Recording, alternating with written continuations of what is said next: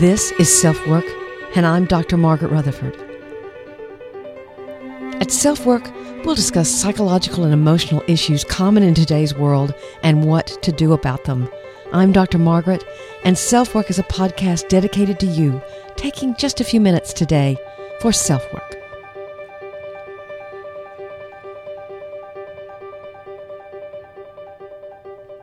Hi, I'm Dr. Margaret. Welcome to my fourth podcast.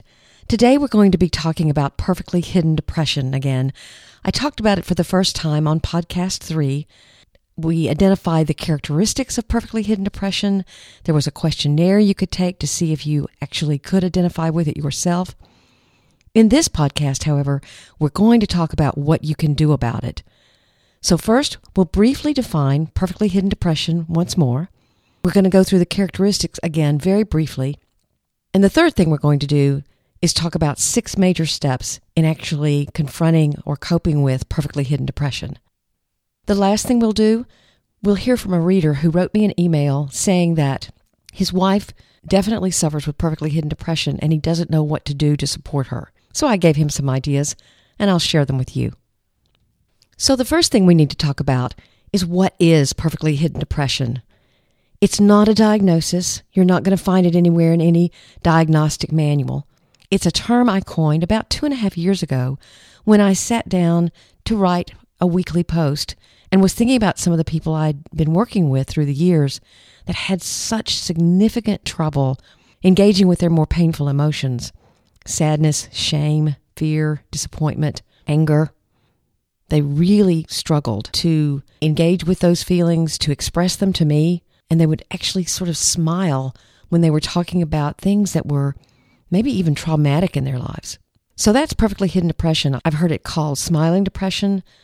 I've heard it called high-functioning depression. Perfectly hidden depression is just my term for it because I think there is a strong quality of perfectionism that runs through people with PhD or perfectly hidden depression. So let's briefly go through the characteristics.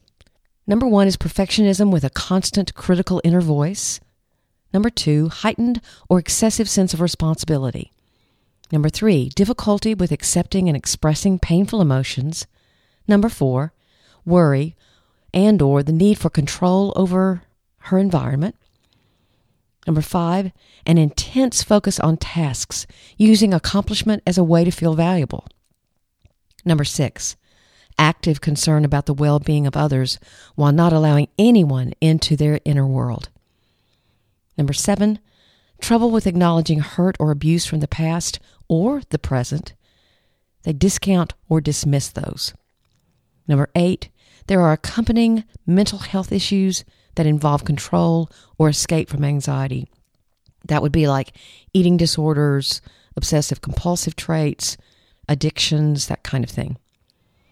Number 9 is a strong belief in counting your blessings as the foundation of well-being.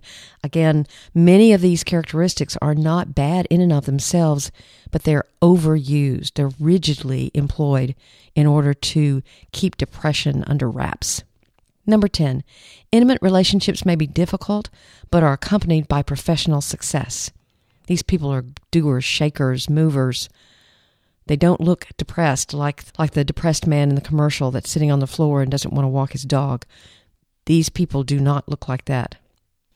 If you want to hear a little bit more in depth about the characteristics, just hop on over and listen to podcast number 3, where I go into more detail as to what these characteristics actually look like in real life. So now we're going to talk about the 6 major steps in confronting perfectly hidden depression. But I want us to remember that the major goal of someone who has perfectly hidden depression is to learn how to listen to their inner emotions and do that honestly. So the first step, if you listen to podcast number 3, you've already done. And that is identification, which means you're going to confront your denial. You're going to figure out what the underlying issues are in all of those characteristics. I'll give you an example from my practice. I had a woman come in who said she was a shopaholic, that was her problem. But as we began looking at her life and her issues, she was buying and then returning many, many items on a daily basis because she had no other control in her life. She was in a very dominating relationship where she was the submissive one. In buying, she really just was trying to exert some kind of control. Once she realized that, she didn't buy anything anymore because she had realized what was really wrong. So when you identify yourself with, let's say, 7 or 8 of the 10 characteristics that we just listed, you realize that you're creating those, maintaining those, believing those, because they help you deny the way you really feel. Whether those feelings have emerged from past trauma or if there's something in your present that's very troubling. I actually had someone on the Huffington Post talk about, well, this is just a bunch of psychological mumbo-jumbo for denial. Well, I don't think it's psychological mumbo-jumbo. And the reason why identification is the number one step is because it is in that realization, that aha moment of, you mean these things that I do, that I just say, well, this is me. I'm very responsible. I don't talk about myself much. Yeah, I'm perfectionistic. Yes, I so strongly believe in counting my blessings that I don't even let myself feel sad or tired or afraid. You mean those things could be destructive to me? It is that aha moment, like I said before, that it hits someone that these things that they've just been doing over and over and over again all their lives to emotionally cope could be harmful to them. There's a funny story that I've heard long ago about a ham. And a woman who was a granddaughter, but a grown woman, was cooking ham, and she cut off the end of it. And her husband said, "Why did you cut off the end of the ham?" And she said, "I don't know. My mother always cut off the end of the ham." So she went to her mother and said, "Mom, why do you cut off the end of the ham?" And her mother said, "I don't know. My mother always cut it off. So I've just done it all these years. I watched her." So both of them went to the grandmother. She started laughing. She said, "I cut off the end of the ham because when I was first learning to cook ham, I didn't have a pot big enough for the ham to go in." So obviously, sometimes we're repeating behaviors that we've seen, observed, learned, told that's what we should act like, and we're doing them without really much intention or thought. They've just become who we are. So many of these characteristics of perfectly hidden depression are things that when you really look what could perhaps be underneath them, it can be very revealing. So let's talk about the second step. And I call it, speaking of revealing, I call it risking the reveal. That means that you look around for someone in your world, someone that you say, there's just something about them that I trust. Of course, it could be a therapist, but it also could be your partner, a friend. There's something about them that I trust, and I believe that I could share with them some of who I really am on the inside, some of my experiences, perhaps secrets that I've never told anyone, but there's just something about that person that I can trust. I've been interviewing people who have emailed me and volunteered to help with my research. I ask each one of them if they're in therapy or if someone in their world knows who they really are. I said, but what brought you to finally tell? And what they always tell me are 3 things. The loneliness got to be unbearable. The exhaustion was staggering. And very tragically, they started either having suicidal thoughts or they actually attempted suicide. I've talked to more than one person, and this is going to sound dramatic, but it's actually true. 2 of the people I talked to had guns in their mouths when suddenly they just decided, no, I'm not going to do this. But they came that close. And they're the people that if they had actually been successful in their suicide attempt, others would be shaking their heads saying, what happened? I just saw him last week and he was great. They're the people that commit suicide who no one knows why they did it. It's so important to risk revealing yourself. And that's the second step. The third step I call unhooking from irrational beliefs. What are the rules that are governing your life? The I must always or I can nevers. Some of them I've heard from my interviewees are, I don't talk about what's going on with me, or nobody needs to know my business, or you must always put your best foot forward. And a biggie, I must do what others need me to do to make them happy. And those others could be a mother, children, the community. The list can go on and on. Now, a general reaction from my suggestion to unhook from irrational beliefs is this. Well, if I focus on me, if I do what I want to do, that's selfish, that's self-centered. I'm making it all about me. I hope you hear that they've gone from completely self-sacrificial stance to believing that any focus on their own needs, their own wants, their own painful feelings is selfish. It is not. It's simply unfamiliar to these people. They have learned, whether they were in a situation in their childhood that warranted it, whether they watched another parent or they were actually never allowed to express painful emotions, they have learned that their painful feelings aren't worthy of attention.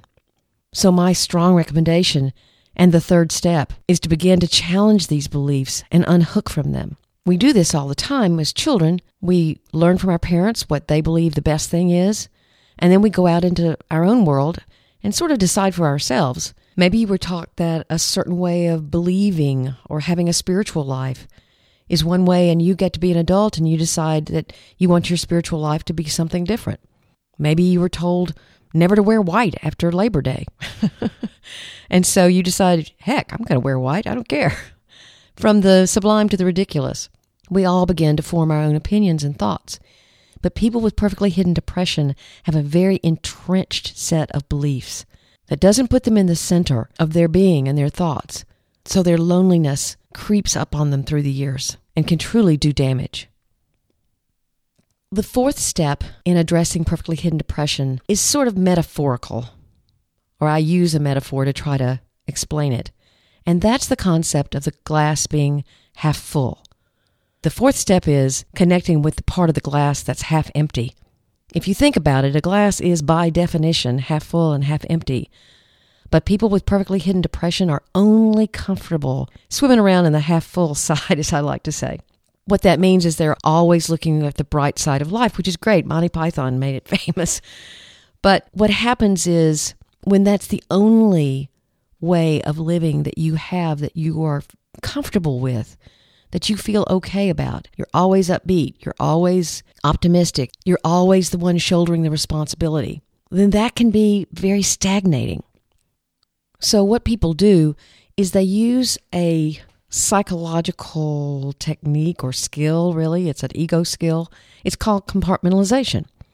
And what compartmentalization is simply that if something bad happens or you have something from your past that's painful, that you put it in a box, a mental box. You close the lid of the mental box and you put it in your emotional closet that no one can get in but you.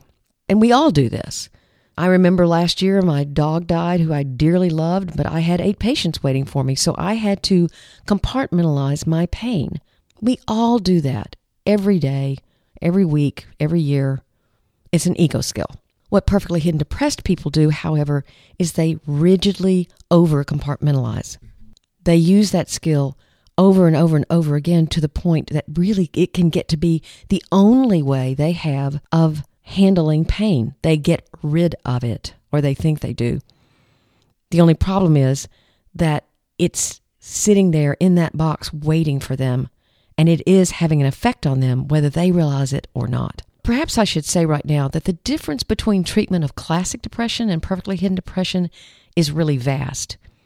In people with classic depression, you're trying to get them to engage in life outside of themselves. Their life has become very small. They don't do what they used to really enjoy doing.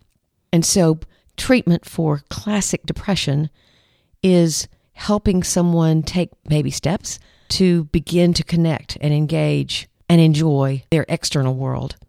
Of course, you're also doing some healing of inner turmoil or despair at the same time. A huge part of the treatment is to help people care and connect with their world. So what you do with perfectly hidden depression is exactly the opposite in many ways. You're trying to get the patient or the person to begin to connect with what's going on inwardly. And it's not familiar. It's not easy. In fact, it's very hard because when you have used this compartmentalization technique so many times in your lifetime, you can actually forget how to express pain. It's so foreign to you that it seems almost impossible. This may be the hardest step in treatment of perfectly hidden depression because this one can take some time. But when you think about it, what do we need to know that we can do? We need to know that we can tolerate pain because pain's inevitable. Loss is inevitable. Hopefully joy is there as well. But you have a sense of competence when you know that when pain rolls around, you can handle it. I think, in fact, that that's very connected with suicidal thoughts because the pain becomes so intolerable and they don't know what to do with it that suicide becomes much more of an option. If this is you, please realize that you can develop this competence. It just takes, again, confronting some of those beliefs, being open and more vulnerable, and beginning to allow yourself to feel. I've had many, many people tell me, if I start to cry, I'll never stop crying, or I'll be overwhelmed by what I'm feeling. And yes, it is overwhelming at first, no doubt about it, but it eases, and it gets easier to feel those feelings. I've watched it happen many times. The fifth step is not as much of a step as it is a realization that this whole process is somewhat circular. I call the step how not to backslide. And what I mean by that is when you begin to recognize a belief that is part of this rigid overcompartmentalization, that you work on that one and you work with a set of feelings that come with that work, and then you feel better. You recognize, oh, okay, I really can do this. I can talk to somebody. I can identify the beliefs and the rules that are governing my life. If they're irrational, I can start trying to change those beliefs by doing thought replacement and meditation and exercise, whatever things I need to do to jumble my mind up a little bit and to question what I'm really thinking. And then I can deal with the feelings that are associated with that change. But then you kind of have to do it over. And what I mean by that is, as you get better, you'll actually realize more and more of these irrational or unhealthy attitudes and beliefs that you have, and then you begin to change them slowly. The interesting thing is that, remember, you have a family, and that family or your friends have gotten quite accustomed to you being overly responsible, not taking care of yourself very well. You've got people in the community who are very used to you holding up your hand and saying, I'll do it. And so when you begin changing those things, you can get a little bit of resistance. But you have to recognize that in order to change these patterns, there are going to be some people who are going to have to change along with you. Again, if you share with them what you're doing and what being perfectly hidden was doing to you, and they really care about you, I'm sure that they'll realize, okay, we can do this. It's just different than it's always been. It helps to make friendships with people that help you stay honest with yourself, that have known your past pattern and are willing to help you and remind you when you're slipping back into it. The last step is really self-acceptance. It's more of a goal than a step, but it's important to talk about. Andrew Solomon, who is an eloquent writer about depression, wrote, "The opposite of depression isn't happiness, it's vitality."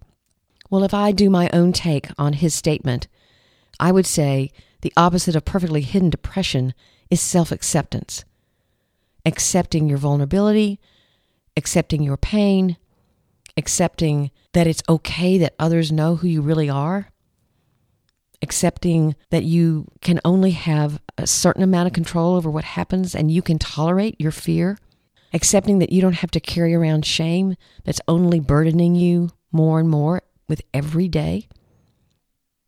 You know, acceptance is not resignation.